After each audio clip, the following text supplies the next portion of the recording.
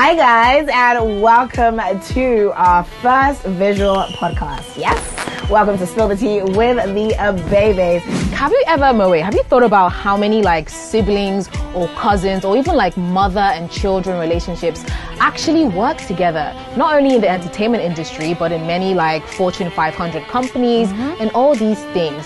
To be honest, I feel like while I was getting my education, I always was in a clique. Like in primary school, I remember I was like in the cool girls clique, all the pretty girls, all the cool girls, yeah. That's Kendall Jenner, I beg. See this one. No, I'm taking that one. And OG! Kim K! Told you! I feel like Nigeria is just the one place that I realized that your age is really a big deal.